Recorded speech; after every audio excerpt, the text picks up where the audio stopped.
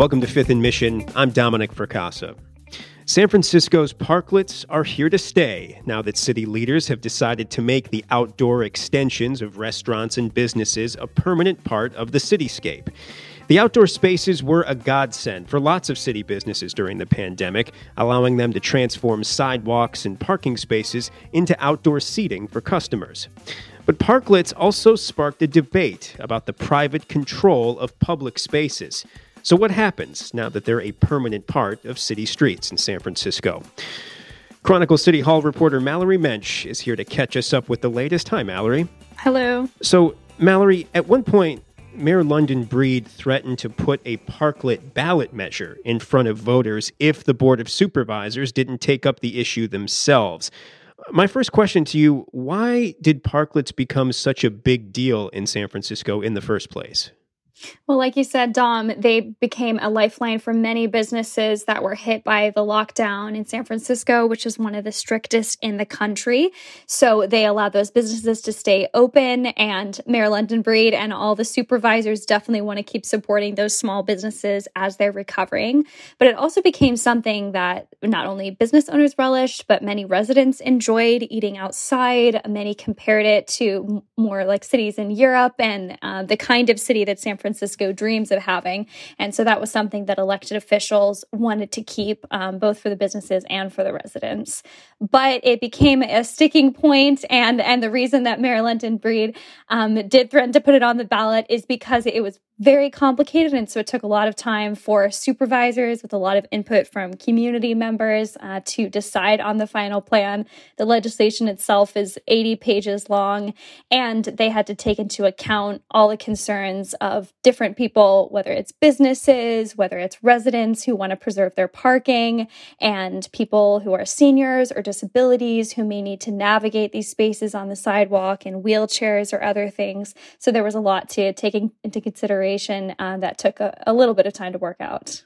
Now, I like that connection that you just drew, that parklets are kind of, in a sense, they're a concession that the city made to businesses who were at the time, forbidden from bringing customers inside. So it was a way to help them keep going.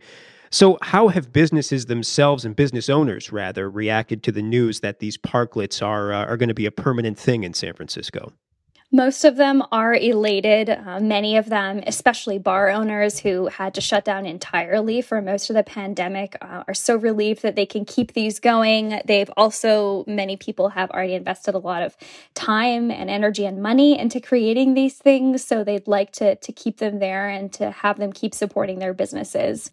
One person that I spoke with was Ben Blyman, who owns 2 bars in San Francisco and is the founder of the San Francisco Bar Owners Alliance. Here's him talking about his reaction to the vote to make shared spaces permanent on Tuesday evening. In the past, for about a decade, literally everything that came out of City Hall that affected small business made it harder for us to do business. So to have something so big in the positive direction is, if you told me this before the pandemic, I would have laughed at you. In reading your reporting, Mallory, another person you talked to said he was kind of torn over parklets. So talk a little bit, if you would, about who's expressed reservation about these things. I mean, you mentioned, the disability community, disability rights community, who said, look, this makes it difficult for us to navigate the city, and this needs to be addressed. That was a problem for months, even in the earlier stages of the pandemic, when these were just starting to mushroom across the city. So what have been, the drawbacks expressed by people who aren't so hot to trot over these things? I think there are a few issues that people were debating over. One was whether the city should allow the businesses, private businesses with paying customers to take over some of these public spaces. In the future, they will be paying for permits to do that, but that does mean more limited access, both for parking spots, which some residents were unhappy about, and could also hurt other businesses, such as a clothing store that's next to a restaurant, and maybe they have customers who who come and used to park in those one or two spots, but now they're not able to anymore. So I think parking was an issue. And then, like you mentioned, the disability community was a big voice that the supervisors and elected officials tried to take into consideration to make sure that these spaces and the sidewalk were still accessible to many people. One advocate that I spoke with said that he was supportive of the legislation now, but said there were still some issues that needed to be worked through.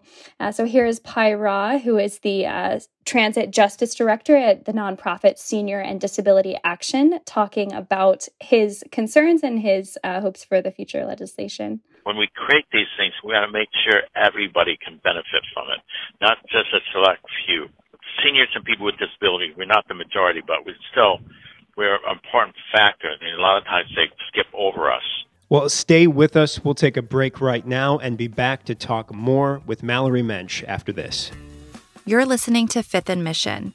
You can support this show and the newsroom that creates it by signing up for unlimited access at sfchronicle.com/pod or by downloading the San Francisco Chronicle app.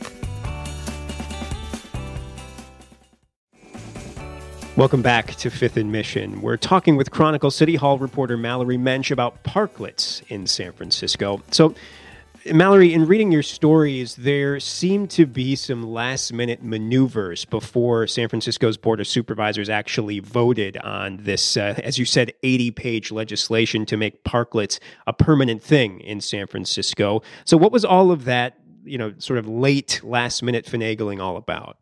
There was definitely some last-minute maneuvers. On Tuesday night, the Board of Supervisors, they had about a 2-hour debate on this subject, and one of the supervisors, Gordon Marr, seemed to change his mind in the course of the debate and was the final deciding vote on some of these things. But there were two amendments that they were looking at.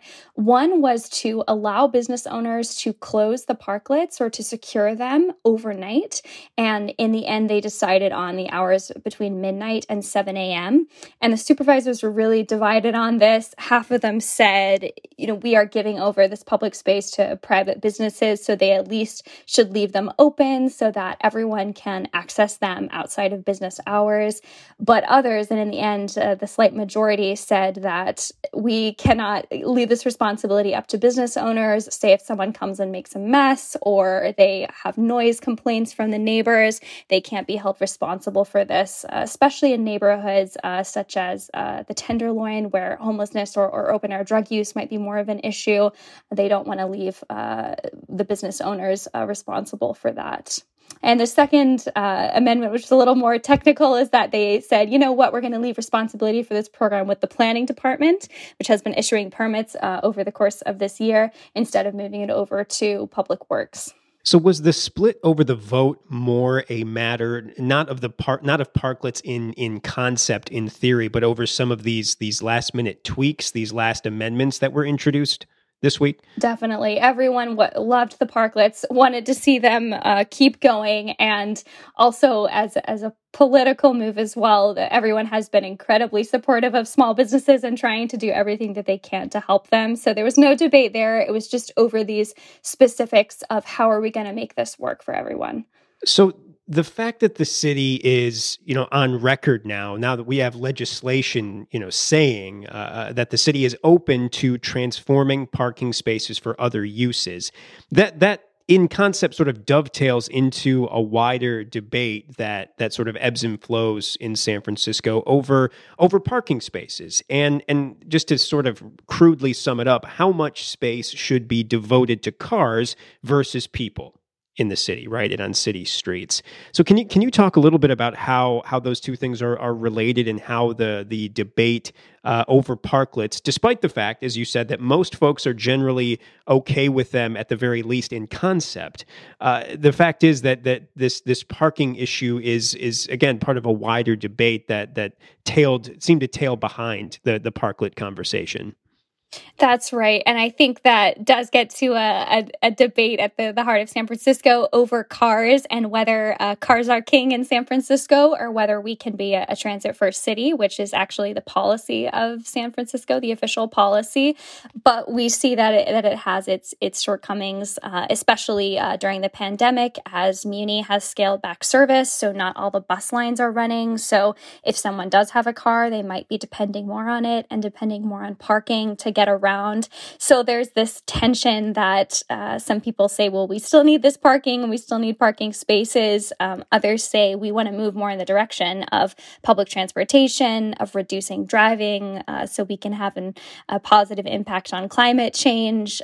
So we should be pushing policies like this, even if it might be a little painful or we might have some protesters. Well, no shortage of protesters in San Francisco, Mallory. Thank you so much for your time today and for your reporting on this. Thank you for having me. Our thanks again to Chronicle City Hall reporter Mallory Mensch, to King Kaufman for producing this episode, and thank you for listening. We'll catch you next time on Fifth and Mission.